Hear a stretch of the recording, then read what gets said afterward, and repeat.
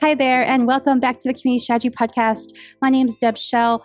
I'm a creator turned community builder. After launching my online community in 2020, I have a passion for online events and bringing people together. I now consult business owners and leaders just like yourself who have a message, their life's work, or a vision for helping others transform through their online courses, cohorts, or memberships. On this interview style podcast, you'll hear conversations with community leaders, passion for bringing people together online. Our goal is to provide you with interesting conversations to inspire you to build, launch, and grow an online community with energy, confidence, and purpose. Let's get started. I am popping in right before this episode to let you know that things happen, life changes. And so my intention for this episode was that it was going to be the final episode of the Community Strategy Podcast. What occurred was that I had some changes in schedules with the recording schedule. And so I wanted to keep on schedule. So instead of being episode 100, this is episode 98. So when you hear in the intro, Dave is going to celebrate about 100 episodes. And at the end of this episode, I talk about this being the last episode. It's not the last episode, but it's like the third to the last episode. So I'm going to just give you a brief update. So the Community Strategy Podcast has been going on for since October of 2020. Initially, it was to help build awareness around the Find Calm Here community. It later changed to learning about entrepreneurs. And then I pivoted again and really focused on telling the story of community builders. So over the last last 50 episodes have been really focused on entrepreneurs and building a business. And specifically, there has been about 20 episodes that are interviews with Muddy Network hosts, because that was a platform that I was building on when I launched my community in 2020. And there's also other episodes from other leaders from other platforms.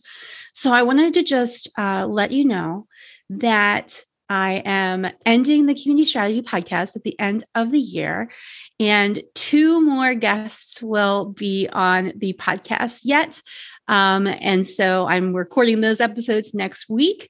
So I won't announce them yet, but stay tuned for the 2 more episodes. Please feel free to go back and listen to past episodes. As I mentioned in this episode with David, he shared a lot of different tactics around benefits for community builders and how to make decisions with his new book, Decide and Conquer.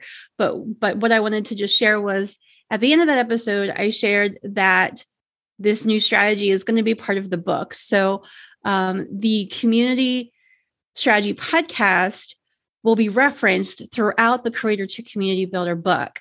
At this point, I'm halfway through the manuscript, working on getting the final touches to that and into an editor's hands in the next few weeks. As of today, I'm recording. This is December 9th, and this episode is going to be coming out on Sunday, December 11th. So enjoy the episode, and thank you for listening. Hi, all. Thank you for joining me. This is Deb. I am the host of the Community Strategy Podcast, and I'm here to celebrate our 100th episode today with David Siegel, who is the CEO of Meetup. David, welcome to the Community Strategy Podcast. 100 episode. This is so exciting to be on. I love community.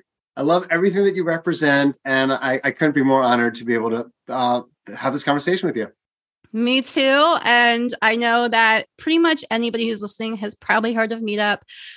It's pretty much a household name, been in the world as a name for quite a while. But tell us a little bit. I was going to say it's about 20 years. I was guessing, right? But I know you also wrote a book, and we'll talk a little bit about that today, and we'll talk about Meetup and how it started. But what I wanted to ask to start us off, to kick off this conversation of why connection for you? Why was Meetup and working and bringing people together and doing a podcast and writing a book about connection and challenges? What's connection and why is it important to you? Okay, sure. Meetup has one mission, and it just resonates with me so deeply. The mission is to cure the loneliness epidemic that exists in this world. 46% of people, not sometimes, not occasionally, but regularly feel lonely. And among people who are Gen Zers, people the most vulnerable, people in their early 20s, late teens, it's actually as high as 62% regularly feel lonely. And when you have loneliness, it can result in anxiety, it can result in depression, it, God forbid, can result in self-harm or anything else. Our dream is we have 60 million people who use our platform across 200 different countries and 260,000 different communities. And the goal is for people to be their authentic self, is for people not to have to act in a different way than who they are, and for people to be hopefully loved, respected, and build friends and end loneliness as we know it. The number of stories that I hear from people who are new to a city. I just moved to Hong Kong. I just moved to Philadelphia, whatever the city is. And they said they didn't want to go to bars to meet people, but they found Meetup, and they found a kickball group or a hiking group or a tech group or whatever the community happens to be, or a playing basketball for people under 5'6" group, which we actually even have. Those are, it's not just about the community, it's about connections for people. So for me, I grew up in a strong community, actually as an Orthodox Jew in our synagogue community. And during times of joy, when people had kids, people would bring food to their homes and the community would support them during those amazing times of joy. And in times of sorrow, when God forbid someone might have passed away, again, the community would support them. But I know so many people in college and after college that didn't have strong communities that they grew up in. And, lots of challenges ensue when you don't have that. So I've been passionate and obsessed with the power of community. And I've also have faced loneliness at times in my life as well, especially after I graduated college. So it became even more important to me to find ways in which we could end the loneliness as we know it. This original, the experience of how we first discover community in our life is typically through your local in-person church meeting or gathering, or religious practice, or if you have those things, or if you're participating in those things, and those bonds that you create with those people in your formative years are the most impactful as to the and of design how you'll develop relationships in the rest of your life. So sounds like you had a really amazing community from early life that you were able to tap into in some way or another. And that experience has given you the ability to say, this is a priority for me of connecting with others and building connection. Well said. I'll share how Meetup was founded, and it kind of adds even more to the community kind of ethos for Meetup, which is right after 9/11, the day of 9/11. Our founder, Scott Heiferman, was in shock, just like I was in shock and you were in shock and everyone else was in shock at that time. And no one wanted to be by themselves. We all needed a shoulder to cry on and some community to be with. And he was hanging around the lobby of his building that he lived in, his residential building, and no one was in their rooms. Everyone was kind of lording around, hanging around. He walked over to someone and he said, "Hey, what floor do you live on?" And he said, "Lives on the 5th floor." "You must have just moved in." No, he'd been living there for 3 years. And met another person also who had been living in the building for a long time, who he also didn't know. And he just looked, and talked to everyone. And he said to himself, it shouldn't take tragedy for us to build community. How do we build a platform where people can build community, meet other people, connect, and hopefully have their lives change because of those connections? And that's when he went back to his room and he actually started the concept around Meetup directly, from that.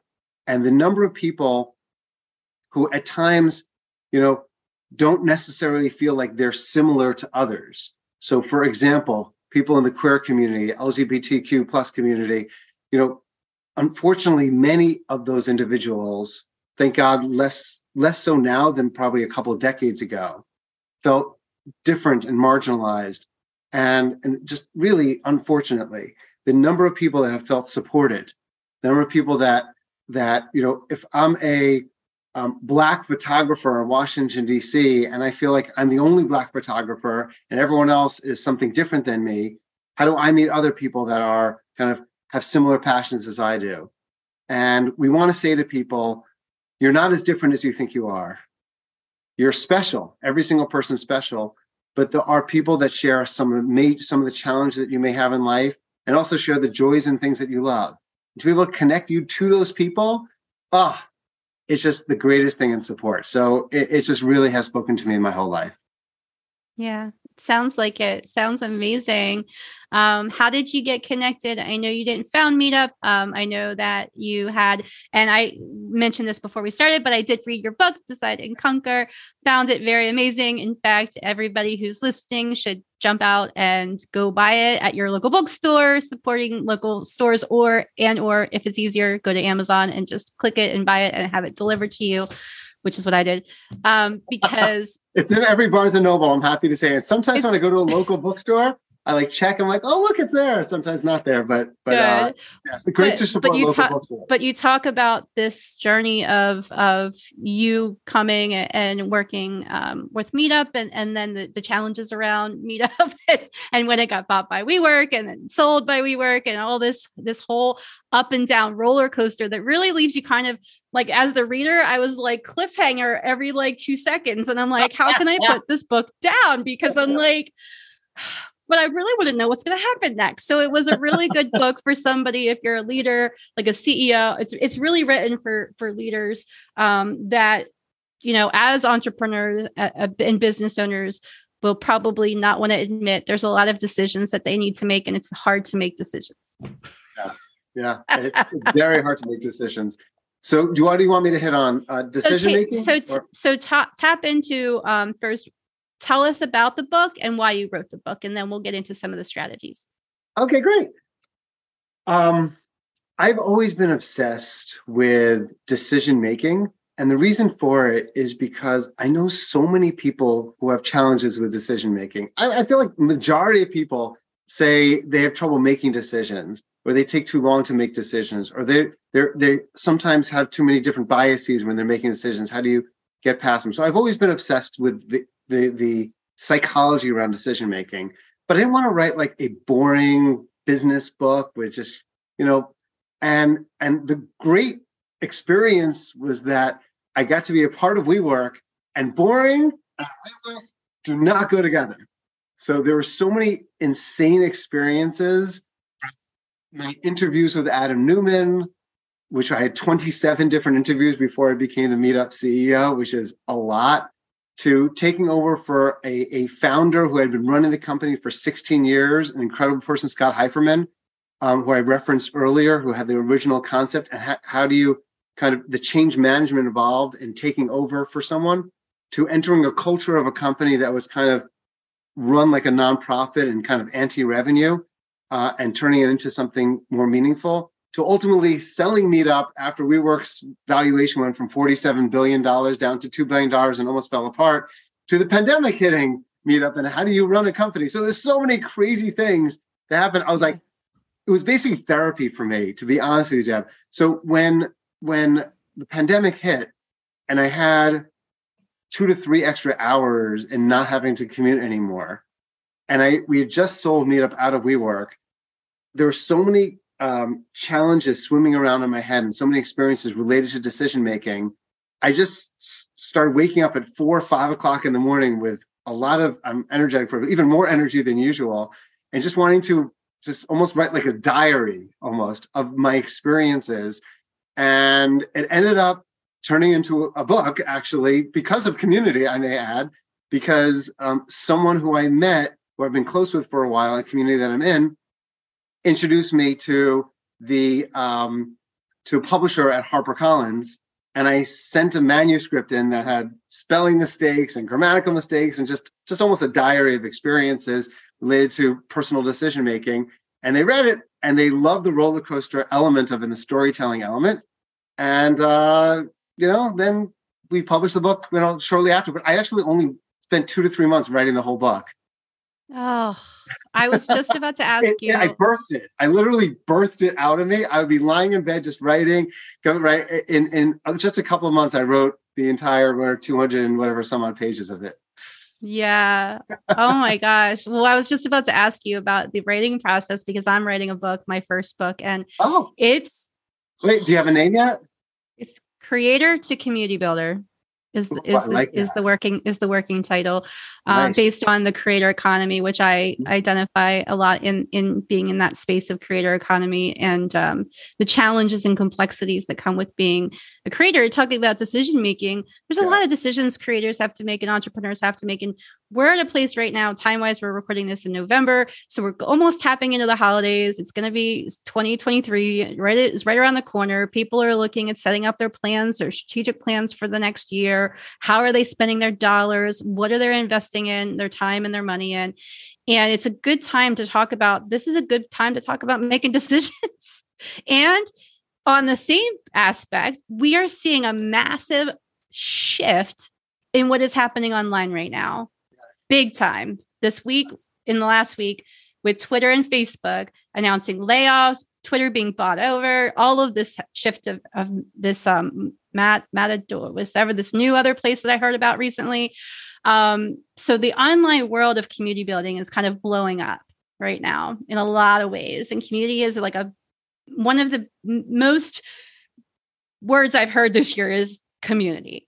And whether they're talking about an in-person community or a hybrid or online or whatever of community building, people know that this is an important thing that they want to do, but they need to figure out as a business owner, how does this fit in my business? And so I know that there's some strategies that you talk about as in the book of relating to decision-making.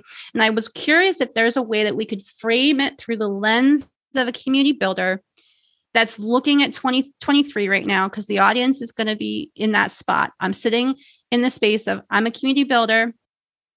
What am I going to be investing my time and energy in? How do I make decisions in 2023, at the end of 2022, going into 2023?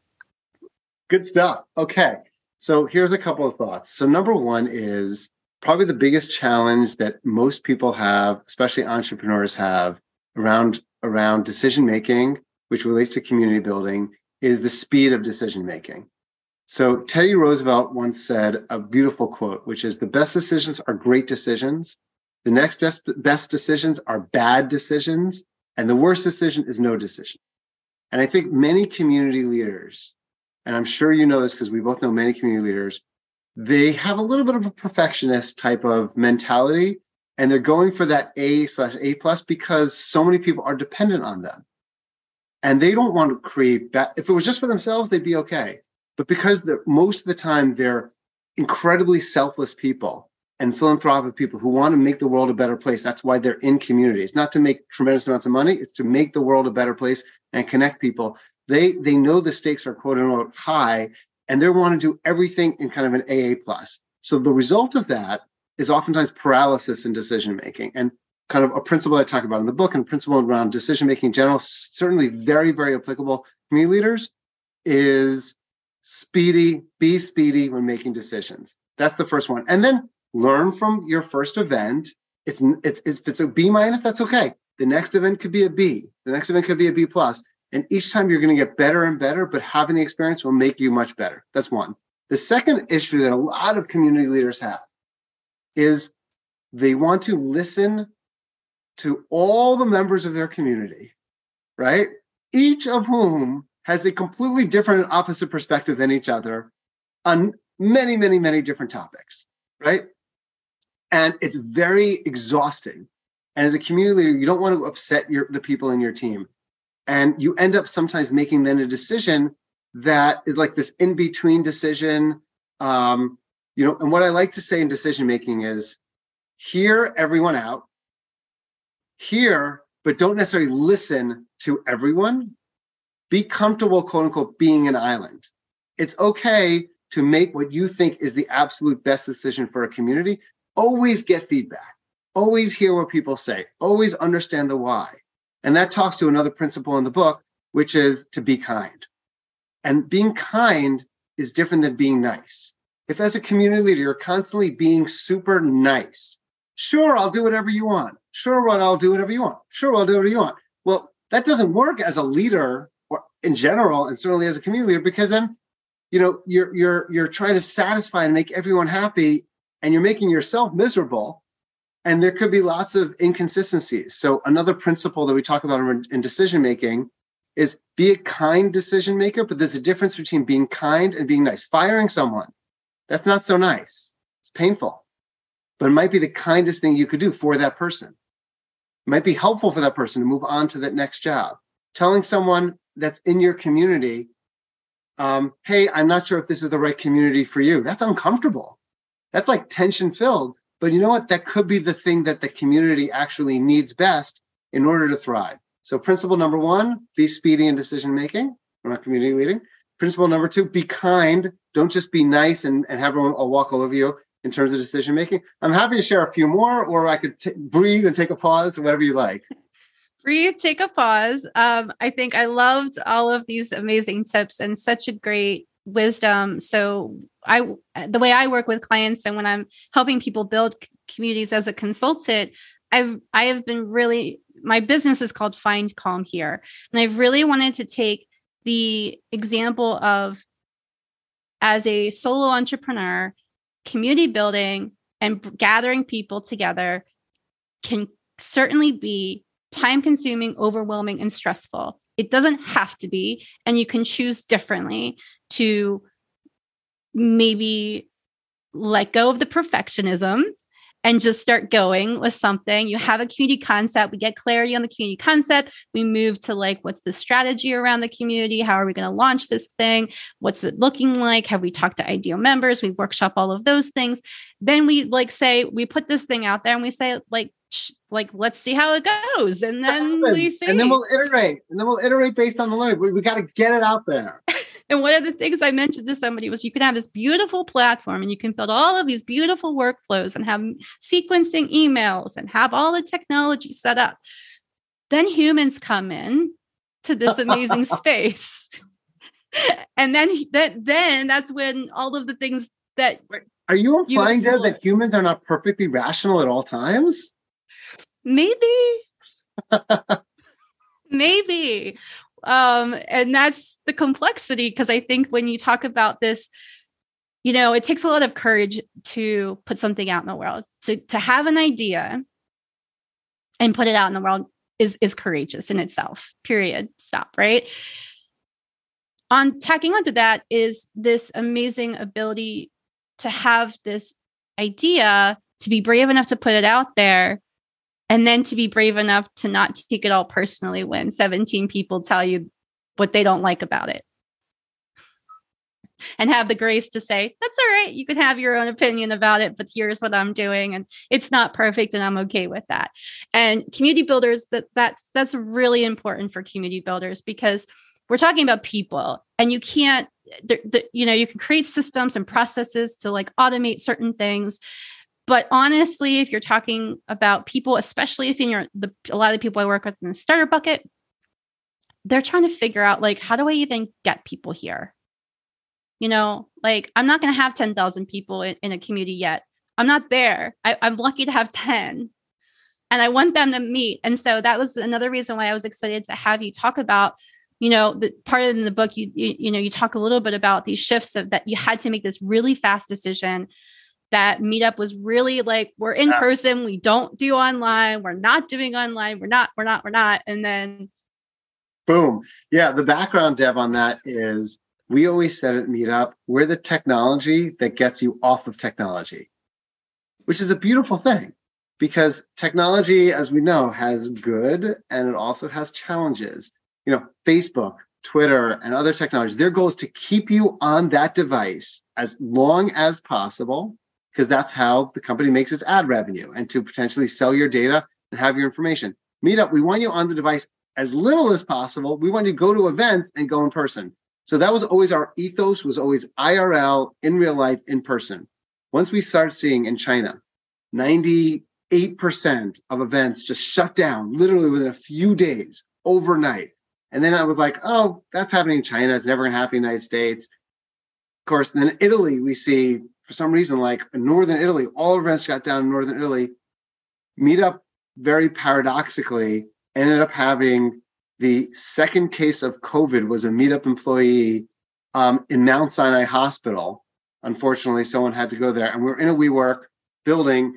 Our WeWork building was shut down. Meetup was one of the first companies to have to, again, go virtual, which is quite ironic, shall we say. There was actually quite a few articles about Meetup is no longer in person as a company. We couldn't work in the office. And I got everyone together, like you said, and I said, what is our goal? Is our goal IRL or is our goal connections? And let's just frame what our mission is. Our mission is about community, our mission about connections. And people need Meetup, people need community even more during the pandemic than they needed it before the pandemic. And now since that time, we ended up going from 0 Meetup events that relatively that were virtual to we've had over 5 million events and over 40 million people participating in virtual events. And now we're back to actually 80% in person and 40% virtual. But I've met so many people and they said, thank God for Meetup, because when I was stuck in a social isolation, I was by myself. Every night I was able to come to a different Meetup event, talk to people, connect with people, and that kept me sane. So fortunately, we were able to pivot our mission and our execution while actually keeping our mission, highly aligned. But crazy. Because it was a crazy time, and how we executed against it. And you had a staff of team. Just to remind people listening, this is not just David going and like all of a sudden we're flipping the switch from in person to virtual. There was a whole lot of people behind that, and so I think that goes to, having this vision and then being adaptable to it. Then saying, okay, but the real purpose is connection. Right. And the whole idea of a pivot in basketball is you keep your heel planted and you move your feet in a pivot. Yeah. So you have to have something planted when you pivot. If you can't completely move. So what was always planted for us was community. What was always planted for us is we are never going to change our focus is building community for people. The execution of that might have gone from more IRL to more virtual during a period of time, and now it's back to IRL again. But in a pivot, if you wholesale change what you're doing, completely change your mission and your strategy. One of our board members, for example, said, Meetup should just become 100% virtual because look at how much it's growing. I'm like, no, that is not the goal. The goal is understand what our mission is, never change our mission, but figure out how to execute appropriately. And yeah, I had to convince 100 people, 100 plus people at our company that we make this shift. And it was existential. We might not even exist today if we didn't make that shift. Right. So interesting. I love the clarity on pivot, because I can relate to that in my own business by saying I quit my corporate job. I was a sales person in a corporate office. And in 2019, in December of 2019, I decided I had been side hustling freelance travel writing for a while. And I'm like, I'm going to go full time and be a travel writer in 2020. Mic drop, peace out, see you later. Not the best job for 2020. That's what I'm doing. I told my boss, he's like, are you sure this stuff, this is what you want to, yep, this is what I'm doing. Everybody was like, what are you doing? This is what I'm doing. So I got all into that. I was pitching publications in the beginning of the year. And then what happened is, okay, now I want to bring people together and gather them, but I still want to help people find calm in daily life. I was writing about how to find calm, destinations of calm. Then I pivoted to let's find calm around community building. So I launched over 30 virtual workshops in 2020.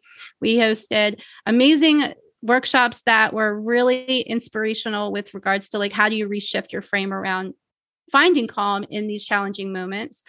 And then from that, I couldn't figure out how to make that a business. And so I was exhausted and broke at the end of 2020 after having all of these amazing conversations with people. But I'm like, but then the last quarter of the year, people started asking me how to build community, and I became a consultant. And then I started to pivot again to say, I'm finding calm, but I'm helping others find calm in the community building process. So I've always had the thread of, I want to feel calm in any element of whatever I'm doing. And it's just a matter of how do I do that? Well, what you did is it sounds like being present is such an important thing, from your perspective, and not being distracted. And I think so many people in their lives lead lives of somewhat distraction. They're, focused on what the next thing is rather than just enjoying where they are at that time. And it sounds like that's been something that's woven through your career as well. Yeah, it's really cool. So thank you for helping me revisit that just now. But focusing on money, let's talk about the money situation. So you talked about earlier the shifts that happen with Meetup. Tell me a little bit more about that if you can. Yeah, anything. So when we were owned by WeWork was basically focused on losing as much money as possible. It was kind of a ridiculous scenario. It's like, you're not losing enough money. In fact, this is crazy for the entrepreneurs that listen to this podcast, but one of WeWork's KPIs or key performance indicators for Meetup was how many people to hire as quickly as possible. That was actually a number that Meetup had to hit. In fact, it was killing that number. It was missing a lot of other numbers when I was hired, but it was hiring tons of people. The company went from a break-even business, no profit, but not losing money, to under WeWork's ownership over 2 years, losing $40 million. $40 million from basically break even. So unbelievable. The company before me over doubled its size and really wasn't seeing significant growth from hiring all these people. Instead, they were hiring people and there was just confusion. Everyone was taking on pet projects. Everyone was working on many different things that may have made sense, may have been more of a distraction actually to Meetup.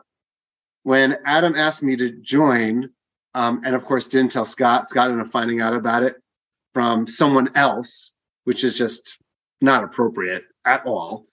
Talking about lack of transparency there.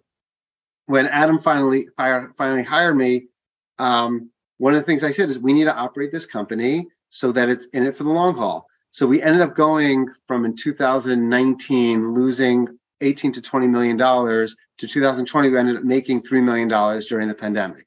So that was a good turnaround. But it's not about the money. How did you do that though? Yeah, I'll tell you in right after this. But it's really not about the money. It's more about building a company that you care about to be a sustainable company that can last forever. Because as long as you're losing tremendous amounts of money, there's risk that you could be shut down, or there's risk that someone else could come in and try to turn you around quickly, and then really challenge kind of all the things that your company stands for and change your business model to selling data or some other thing that we don't really believe in. So it was important for us to do that to ourselves rather than from someone else. So I did a couple of things. One of them was we went through every single contract in the company and significantly renegotiated all of our contracts, and we saved dollars there. The second thing I did is, and this goes to being kind, not nice a bit, but we made a cultural shift within the company. We said, we need to grow revenue. We need to be profitable. And if the goal is that you enjoyed, spending hundreds of thousands of dollars on holiday parties and weekly barbecues that would cost $10,000 each and all this kind of lavish employee benefits, I said, we got to eliminate those as much as I enjoy doing them because it's not responsible. It's not being a responsible leader to keep them. And we were able to reduce costs. The other thing we then ultimately went to employees with is we said, anyone who wants to volunteer to leave because of this cultural shift, we are going to pay you a meaningful amount of money, a meaningful severance, actually, a very nice severance, to pick up and quit if you want to. Because I learned that, by the way, from Zappos. One of the things that Zappos and Tony Hsieh did is he would train people. At the end of training, he would pay them to quit.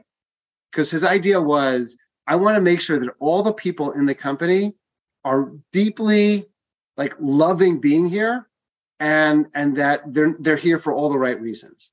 And we spelled out, this is what we need to focus on as an organization. And we ended up having quite a few people end up saying, hey, this is a different meetup than what I remember it being. And that was fine. And they're, mission accomplished, and we moved on. And then we also saved money from that way as well. It's insane. When I was reading the book and the stories that you describe in there of just the things, and I'm just like, I just, it's mind blowing that these problems are happening, and the way you're describing it is but you're talking about potentially millions of dollars, tens of millions of dollars. Yeah. And it's like these decisions are really, if you want to have, basically I've always been in the thought of, if you want to, you work, you come and you work here. And it's not about having fun. It's about you work, you get a paycheck, it's transactional. I really gravitate towards the creator economy based on I want to create work that I'm passionate about that I can actually then charge people for. And they can value my not just passion, but what I am actually creating out in the world. And I feel like that's where there's so many shifts happening right now in the economy with this the Great Resignation and all the things that have happened with the last couple of years is that we've realized we only have a limited amount of time on this world. We don't know how long that's going to be or when it's going to end.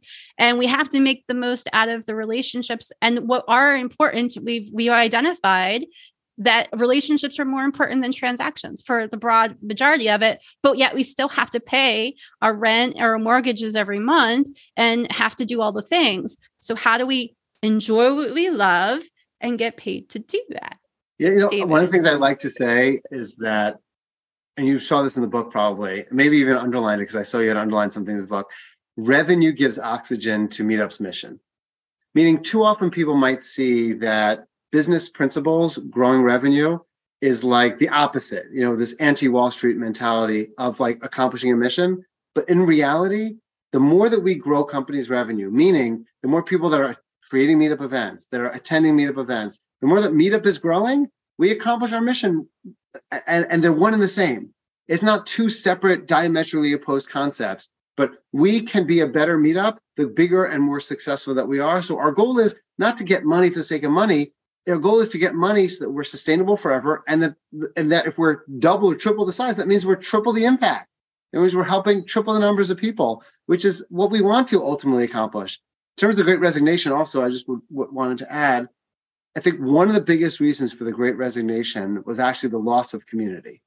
Meaning, so many people who were going into the office, let's say 3 days, 4 days, 5 days a week, and then were working from home, they didn't feel that same community. They weren't going to lunches with their friends. They weren't going out to work afterwards with their friends, having coffees with their friends. And because they didn't feel that deep connection, they were on their laptops in Zoom, and they didn't have that community. That's why so many people were quitting during the Great Resignation. Now it's a different story with a lot of people from tech companies, unfortunately, getting terminated. Facebook just announced, it was 11,000, 12,000 people. Twitter, half their company, et cetera. Meetup, no terminations. We're good. We're happy. Thank God right now. But I think it was the loss of community that was the number one reason for the Great Resignation as well. Yeah. But what does that mean now for the trends for 2023? And where's community lands with all of these shifts happening? Because I think the challenges lie of it takes time and resources and energy to gather people in any capacity anyhow. How we recover the investment of time, energy, and hopefully come out, making a profit instead of, paying it out of pocket is, I think, what is on a lot of people's minds when they think about community building. Because a lot of people want to build a community. A lot of platforms are out there to help you do that. Meetup is one of them.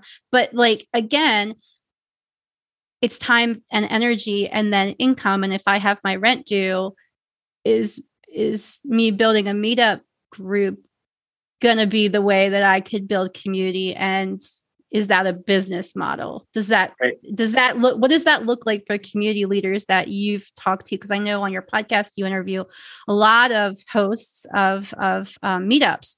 So I wanted to see from all of your interviews, what have you gleaned as far as their time work balance and how they see community playing out in the next year? Beautiful. Okay. So when you're an entrepreneur, like so many of the listeners here are, you're doing a lot of things to grow your business and you want to make sure you're doing them efficiently. So for example, let's say you need to grow revenue as an entrepreneur. Well, community will help to grow potential clients. That can be your clients as a potential entrepreneur. If you own a gym, a yoga studio, and we have thousands of Meetup organizers that own some physical property, they use Meetup to offer events in their gym, offer events in their yoga studio, and they use that as lead generation to convert them into potential clients of their gyms and of the yoga studios and Pilates studios, et cetera. So for an entrepreneur that's focused on growth community can help them in that. Let's say you're a marketer, you focus on marketing. Well, community is the best way to drive word of mouth type knowledge, about your particular brand, and drive like your power users, your zealous users. The best and most important way to build a brand, there's lots of studies that have found this, that a zealous user, someone who loves your brand, is worth over 100x, sometimes even 1,000x, someone that kind of knows your brand but is not passionate about it, because of the number of people that they could tell about your brand, the number of people that person they tell could tell about the brand, and the butterfly impact of it. So from a sales perspective, community, check the box. Lead generation, potentially check the box. Marketing, brand building, check the box. Now let's talk about product. You're building a product. So Brian Armstrong, who's the founder of Coinbase, he said that I would never have been able to build Coinbase if not for Meetup. Why? Because he went from one cryptocurrency and blockchain community to another and ran focus groups with his community to understand their perspectives and what works and what doesn't work in their community. You mentioned the podcast called Keep Connected, and we interviewed two amazing women who are financial advisors, solopreneurs. They're building out their financial advisory business. They each build communities, happen to meet up, but it could be on any platform, doesn't matter, with thousands of people in it. And 95% of their financial advisor clients come from the communities that they built. So that's a direct, personal gig economy kind of benefit to that. And I was talking about product, using your community to get feedback about your product, to find people that you want to hire to your company. The number of people that, when we hire mobile engineers at Meetup, we actually we set up events focused on mobile engineering best practices.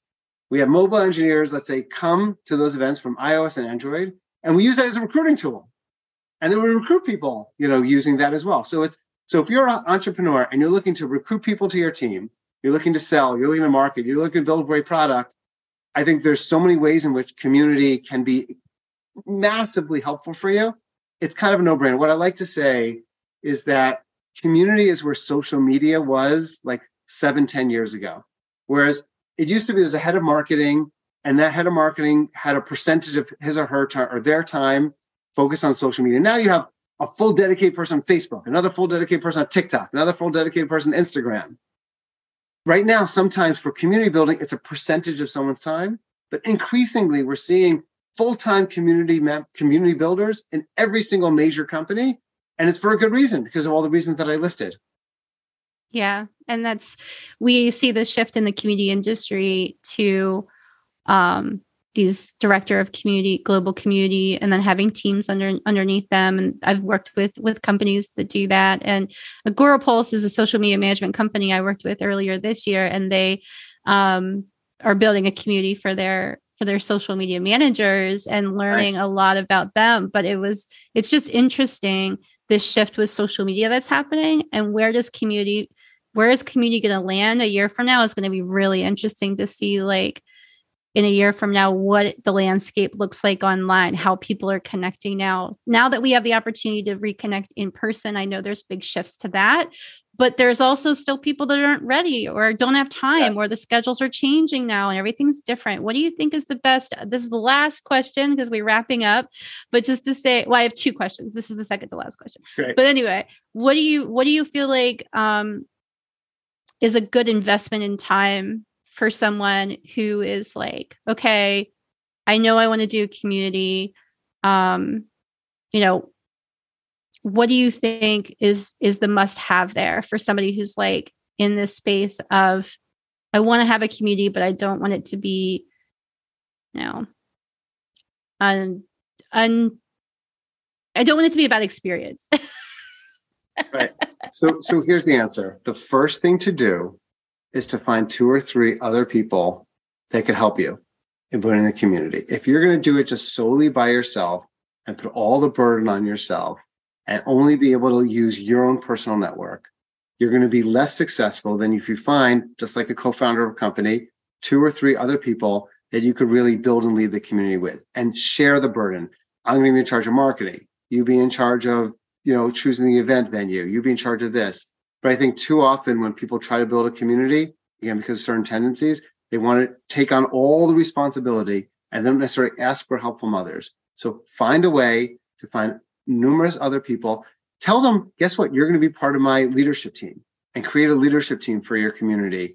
That's the best thing you could do, because guaranteed, worst case scenario, you end up having an event as just you and your leadership team, and it's just 5 of you, whatever that is. But it won't be. It won't be the 5 of you. It'll be 7, 10, 12. And then the key is persistence. If you have a first event and not that many people show up, that's okay. You only get 5, 6, 7 people. The next event, you'll get 20 people. Next you're going to get 50 people. I've talked to so many meetup organizers that have 5,000, 10,000 people, in their community today. Their first event was 4 people. It's important to understand that it takes time to build, and that persistence really makes an enormous difference, and not to just jettison the idea just, because it isn't, a smashing success right from the start. Do the MVC, not MVP, but MVC, rather than minimum viable product, minimum viable community, get it out there, and then keep trying to iterate from there.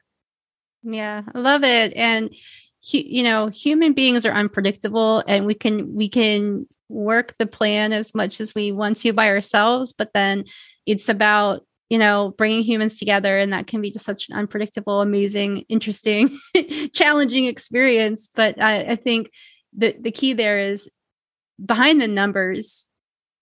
People talk about like, I want to have 10,000 people in my community. What does that mean? The qualitative, not the quantitative. It's not about the numbers. It's about the people whose lives you can change. That's really what matters. You mentioned the book.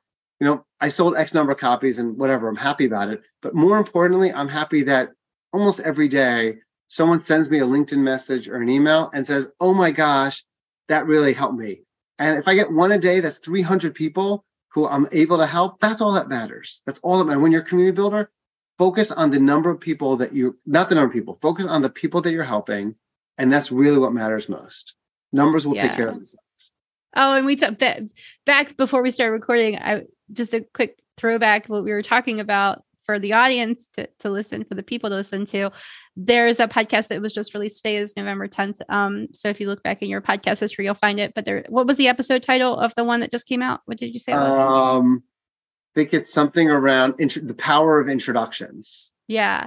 And I thought, I was listening to that on my walk this morning and just got so inspired by the idea of, if you are a numbers person, because there are people that are listening that are like, I want the data, I want the numbers, I need to know what the return on investment is going to be. I know that those people are there, they're listening.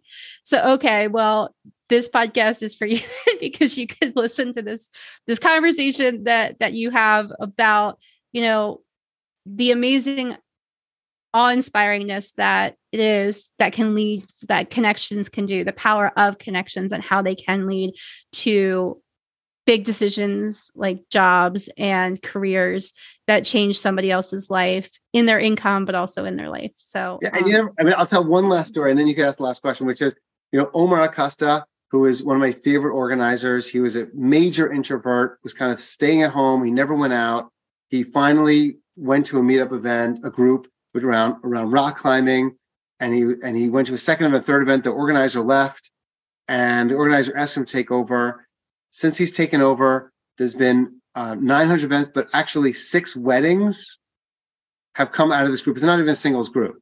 It's just an example, Deb, of like what can happen from gathering.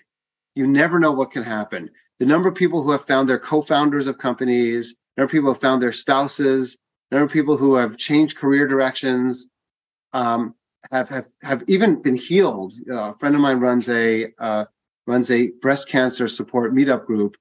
And she has told me that a number of people in her group lives have been saved because of alternative treatments that they learned about from community again. So, the power of connection can't always be, it's not about the numbers, attributed to dollars or numbers. And it really is, community is a unique, amazing, unique opportunity. I think that we're in moment in time. I think this can all be resonated as there's some, my friend Adrian Spire, who's the head over at Vanilla, was on a call with me yesterday because he wrote a book, The Accidental Community Manager. And his comment was, there's a moment before Elon Musk bought Twitter and there's the moment after. And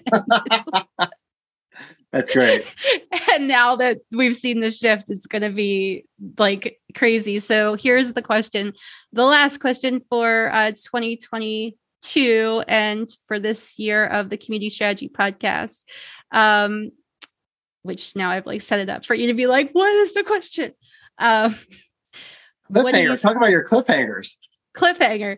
What do you think is the most exciting thing that you're looking forward to in the community space for 2023 in this concept of building, connection and relationships in community? Yeah. So for me, I think the job of a community builder and leader is so hard. It's so hard today.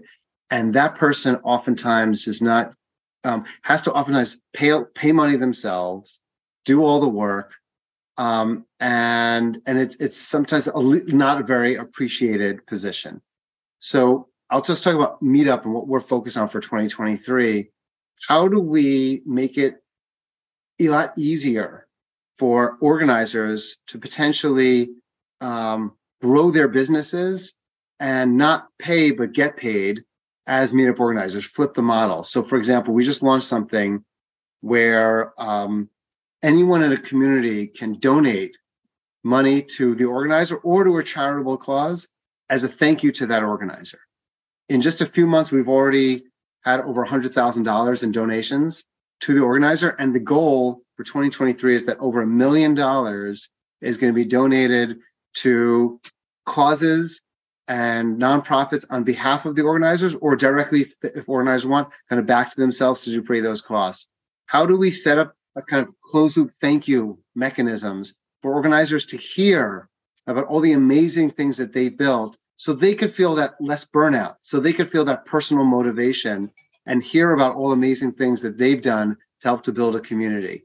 So what I want to try to do is find ways to make it more gratifying, more meaningful, less cumbersome, more better financials, and better incentives to help organize. Because if you do that, then more and more people will be comfortable becoming organizers and organizing communities. Lots of people want to go to a party, not many people want to throw a party.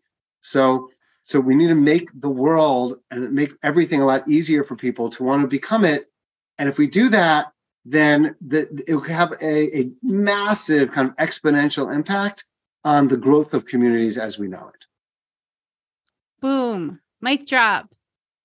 Make it easy. The slogan of 2023, I think my word, you've just made me decide that my word for next year is ease. Because that's just come up for a lot for me, is like, how do I make this easier? And I talk to clients and they're like, Deb, yeah, let's make this easier. Well, Deb, I have to say, you made being a podcast guest as incredibly easy as possible. Thank you for being such a wonderful, wonderful host and such a builder of community. I am amazed by, what you've accomplished in a 100th episode and the number of clients that you've absolutely helped in terms of community building, and kind of thank you for, the opportunity for me to be a part of it. It means a lot.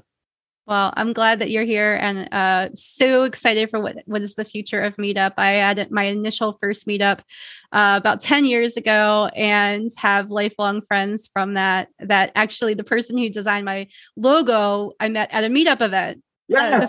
The Find Calm Here logo that everybody loves, that I got so much positive feedback on. I was like, yeah, that was from my friend Zoe. Shout out Zoe, who lives in Chicago, who I met at a hiking meetup on my birthday, where we hiked like for 7 hours. I was preparing for like an hour hike, and then this guy was like, nope, we're gonna go. And it was like 7 hours later, and like that's a good way to know people. I had no signal, and my mom's like, are you okay? And I'm like, I didn't die, and I met new people, and nobody killed me today, so I think it's all right. But no, thank you so much. So excited for the future of Meetup, and I'm pretty sure everybody knows where to go, but is there a specific place that you'd like people to go to find out more about you, not just Meetup? Yeah, so I would say I love LinkedIn. Feel free to send me a LinkedIn invite. It's a great way to stay connected and to share content, etc. The book could be found on Amazon, Barnes & Noble, wherever, Decide and Conquer. And Meetup, download our app and just do it. Like we said, ease. Sign up for something. In the New Year resolution, try to find a group of people that can build meaning for you. And if everyone does that, the world will be a better place. Ah, beautiful. Thank you so much, David. And thanks for everybody who's been listening to the Community Strategy Podcast. Please check out our past episodes. And as a exciting announcement, I am writing a book. It's called Creator to Community Builder. It's currently in crowdfunding, and I am getting sponsorship to get funding for the book. And it will be out in the spring of 2023. And there will be acknowledgement and chapter references from past podcast episodes that we're going to break down in the book. So I'm going to be really utilizing what work we've done here with the Community Strategy Podcast and putting that into actionable steps that you can take as a community builder. So I'm excited about that. Let me know if you want an endorsement. I'm happy to lend a hand. I will be reaching out to you. Thanks so much, David. Thanks to everybody who's been really supportive for the last 2.5 years for me to be doing this podcast. And I hope to, usually I end the podcast by saying, I hope you're finding calm. And I'm going to do that again today, but with a preface. I hope you're finding calm today and in every day that you are experiencing at least a moment of a little bit of calm. Until the next time we meet again, take care and have a great 2023. Bye. Hi, this is Deb Schell, and I'm super excited to let you know that I'm writing a book. Yes, it might not be a big deal for you, but it is a big deal for me. As I work through writing the Creator to Community Builder book, I've decided to launch a crowdfunding campaign, and I'm super excited to share with you that this is where I'm asking you for your help. I need to reach $5,000, and at this moment, we've raised about $1,110. So thank you so much for all of the people who have supported this project to this point. I wanted to let you know with updating you today that I'm extending this campaign to the end of the year. So by December 31st, my goal is to raise $5,000 for this book. The estimates are about $10,000 of cost of publishing, printing, a limited, amount of copies and paying for a designer. So I just started reconnecting with our book designer. He's going to be getting me some proposals next week, and I'm going to start with a new cover design for you, hopefully before the end of the year. So that's my update for today. Thank you for supporting me so far. If you haven't supported this project yet, please go to the show notes and check out the I Fund Woman crowdfunding campaign for the new book, Creator to Community Builder. I'm super excited. Thanks so much for all who've supported.